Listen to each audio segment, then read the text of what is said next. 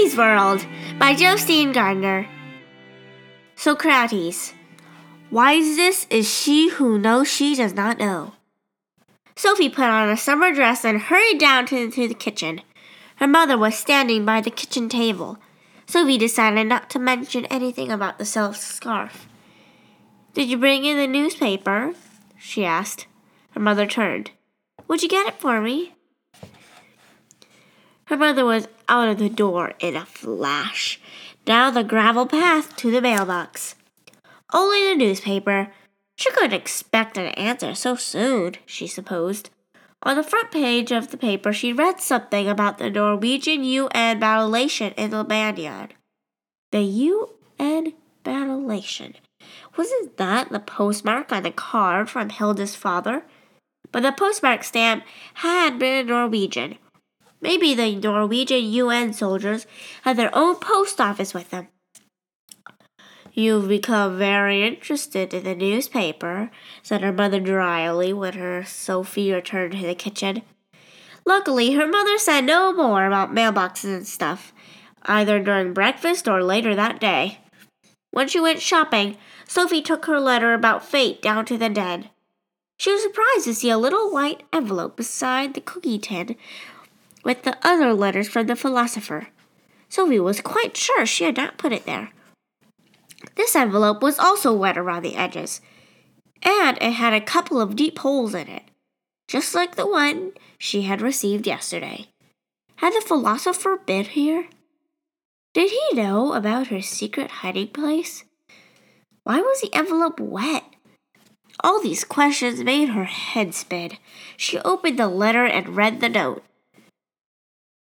"Dear Sophie, I read your letter with great interest, and not without some regret.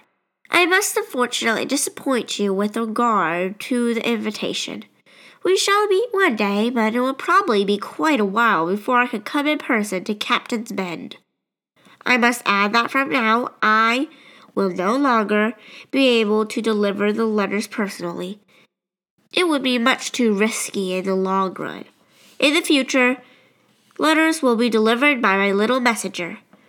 On the other hand, they will be brought directly to the secret place in the garden. You may continue to contact me whenever you feel the need. When you do, put a pink envelope out with a cookie or a lump of sugar in it. When the messenger finds it, he will bring it straight to me. P.S. It is not pleasant to decline a young lady's invitation to coffee, but sometimes it is a matter of necessity. P.S. If you should come across a red silk scarf anywhere, please take care of it. Sometimes personal property gets mixed up, especially at school and places like that, and this is a philosophy school. Yours, Alberto Knox." Sophie had lived for almost 15 years and had received quite a lot of letters in her young life, at least at Christmas and on birthdays. But this letter was the strangest one she had ever received. There was no postage stamp. It hadn't even been put in the mailbox. It had been brought straight to Sophie's top secret hideout in the old hedge.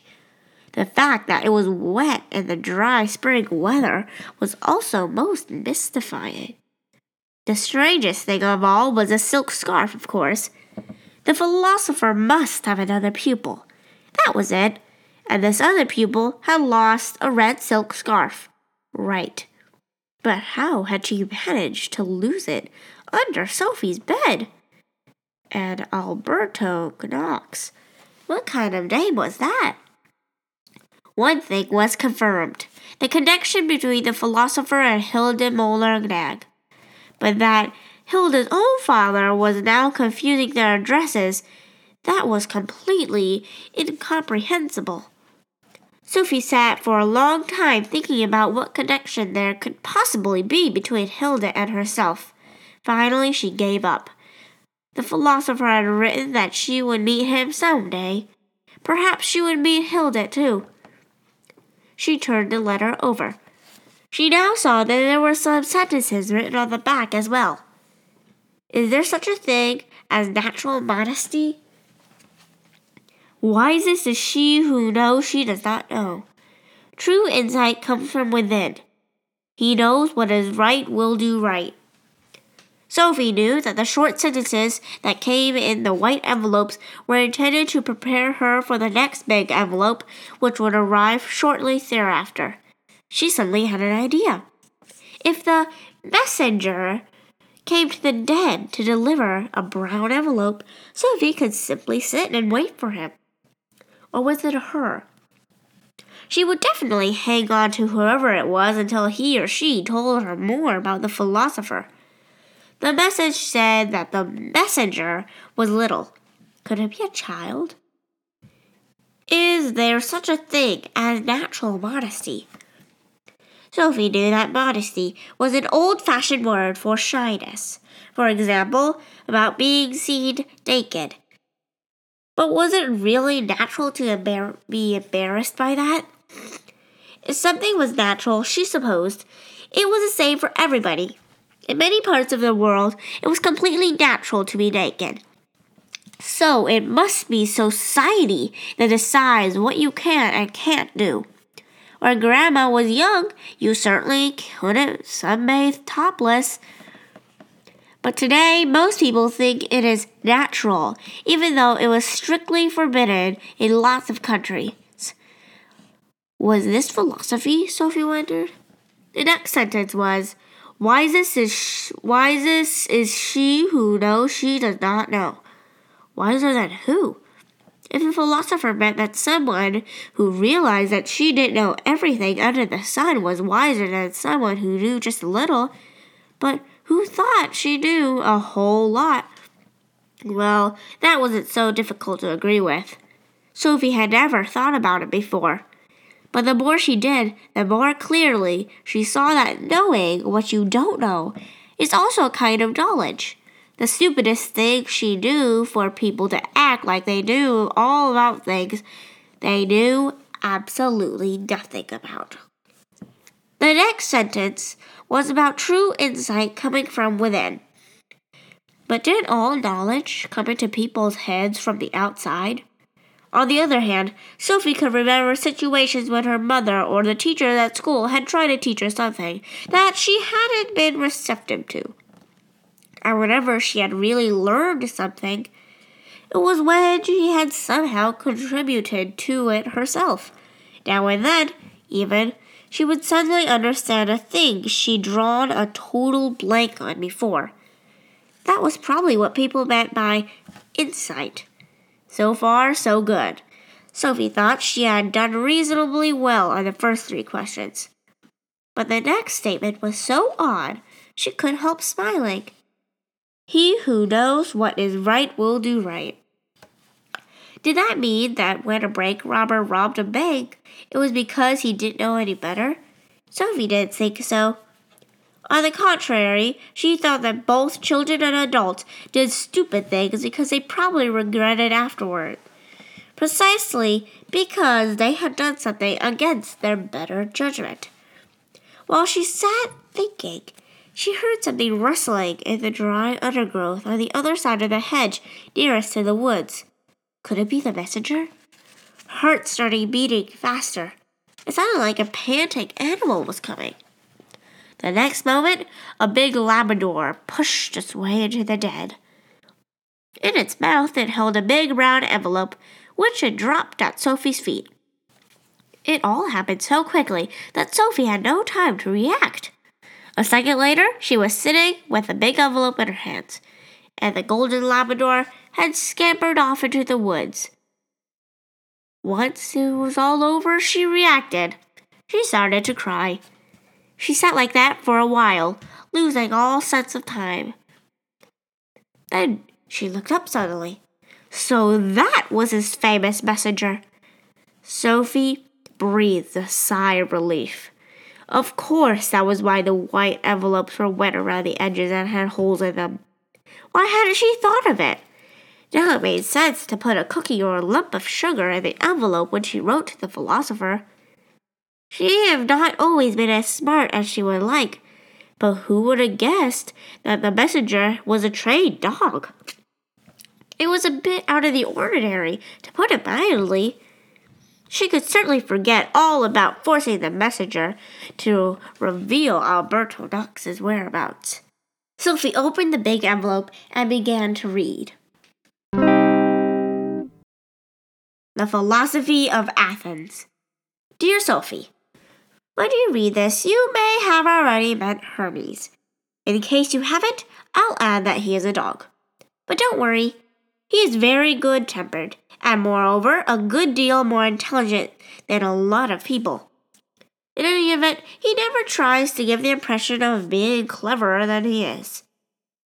You may also note that his name is not without significance. In Greek mythology, Hermes was the messenger of the gods. He was also the god of seafarers, but we shall not bother about that, at least not for the moment. It is more important that Hermes also gave his name to the word hermetic, which means hidden or inaccessible. Not inappropriate for the way Hermes takes care of keeps the two of us hidden from each other.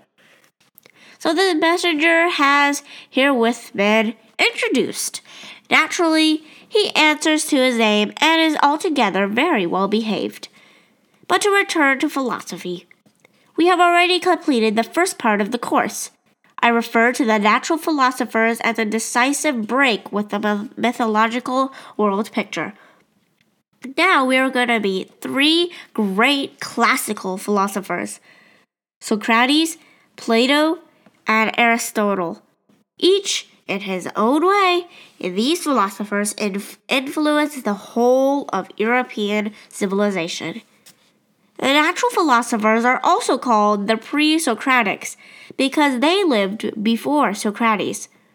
Although Democritus died some years after Socrates, all his ideas belong to pre-Socratic natural philosophy. Socrates represents a new era, geographically as well as temporarily. He was the first of the great philosophers to be born in Athens, and both he and his two successors lived and worked there. You may recall that Anaxagoras also lived in Athens for a while, but was hounded out because he said the sun was a red-hot stone. Socrates fared no better. From the time of Socrates, Athens was the center of Greek culture. It is also important to note the change of character in the philosophical project. If we meet Socrates, let us hear a little about the so-called sophists, who dominated the Athenian scene at the time of Socrates. Curtain up, Sophie! The history of ideas is like a drama in many acts. Man at the center. After about 450 BC, Athens was the new cultural center of the Greek world. From this time on, philosophy took a new direction. The natural philosophers had been mainly concerned with the nature of the physical world. This gives them a central position in the history of science. In Athens, interest was now focused on the individual and the individual's place in society. Gradually, a democracy evolved, with popular assemblies and courts of law. In order for democracy to work, people had to be educated enough to take part in the democratic process. We have seen in our own time how a young democracy needs popular enlightenment. For the Athenians, it was first and foremost essential to master the art of rhetoric, which means saying things in a convincing manner. A group of ignorant teachers and philosophers from the Greek colonies flocked to Athens. They called themselves sophists. The word sophist means a wise and informed person. In Athens, the sophists made a living out of teaching the citizens for money. The sophists had one characteristic in common with the natural philosophers. They were critical of the traditional mythology. But at the same time, the sophists rejected what they regarded as fruitless philosophical speculation. Their opinion was that, although answers to philosophical questions may exist, Man cannot know the truth about the riddles of nature and of the universe. In philosophy, a view like this is called skepticism. But even if we cannot know the answer of all of nature riddles, we know that people have to learn to live together. The sophists chose to concern themselves with man and his place in society. Man is the measure of all things, said the sophist Protagoras, c. 485 through 410 BC. By that, he meant that the question of whether a thing is right or wrong, good or bad, must always be considered in relation to a person's needs. On being asked whether he believed in the Greek gods, he answered, "The question is complex and life is short." A person who is unable to say categorically whether or not the gods or a god exist is called an agnostic. The sophists were, as a rule, men who traveled widely and seen different forms of government. Both conventions and local laws in the city-states could vary widely. This led the sophists to raise questions of what was natural and what was socially induced. By doing this, they paved the way for social criticism in the city-state of Athens. They could, for example, point out that the use of an expression like natural modesty is not always defensible, for if it is natural to be modest, it must be something you are born with, something innate.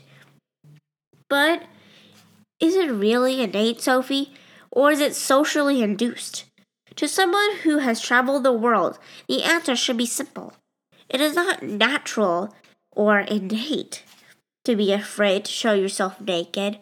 Modesty, or the lack of it, is first and foremost a matter of social convention.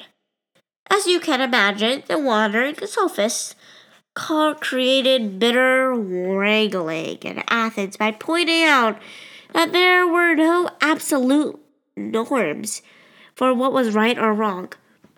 Socrates, on the other hand, tried to show that such norms are in fact absolute and universally valid.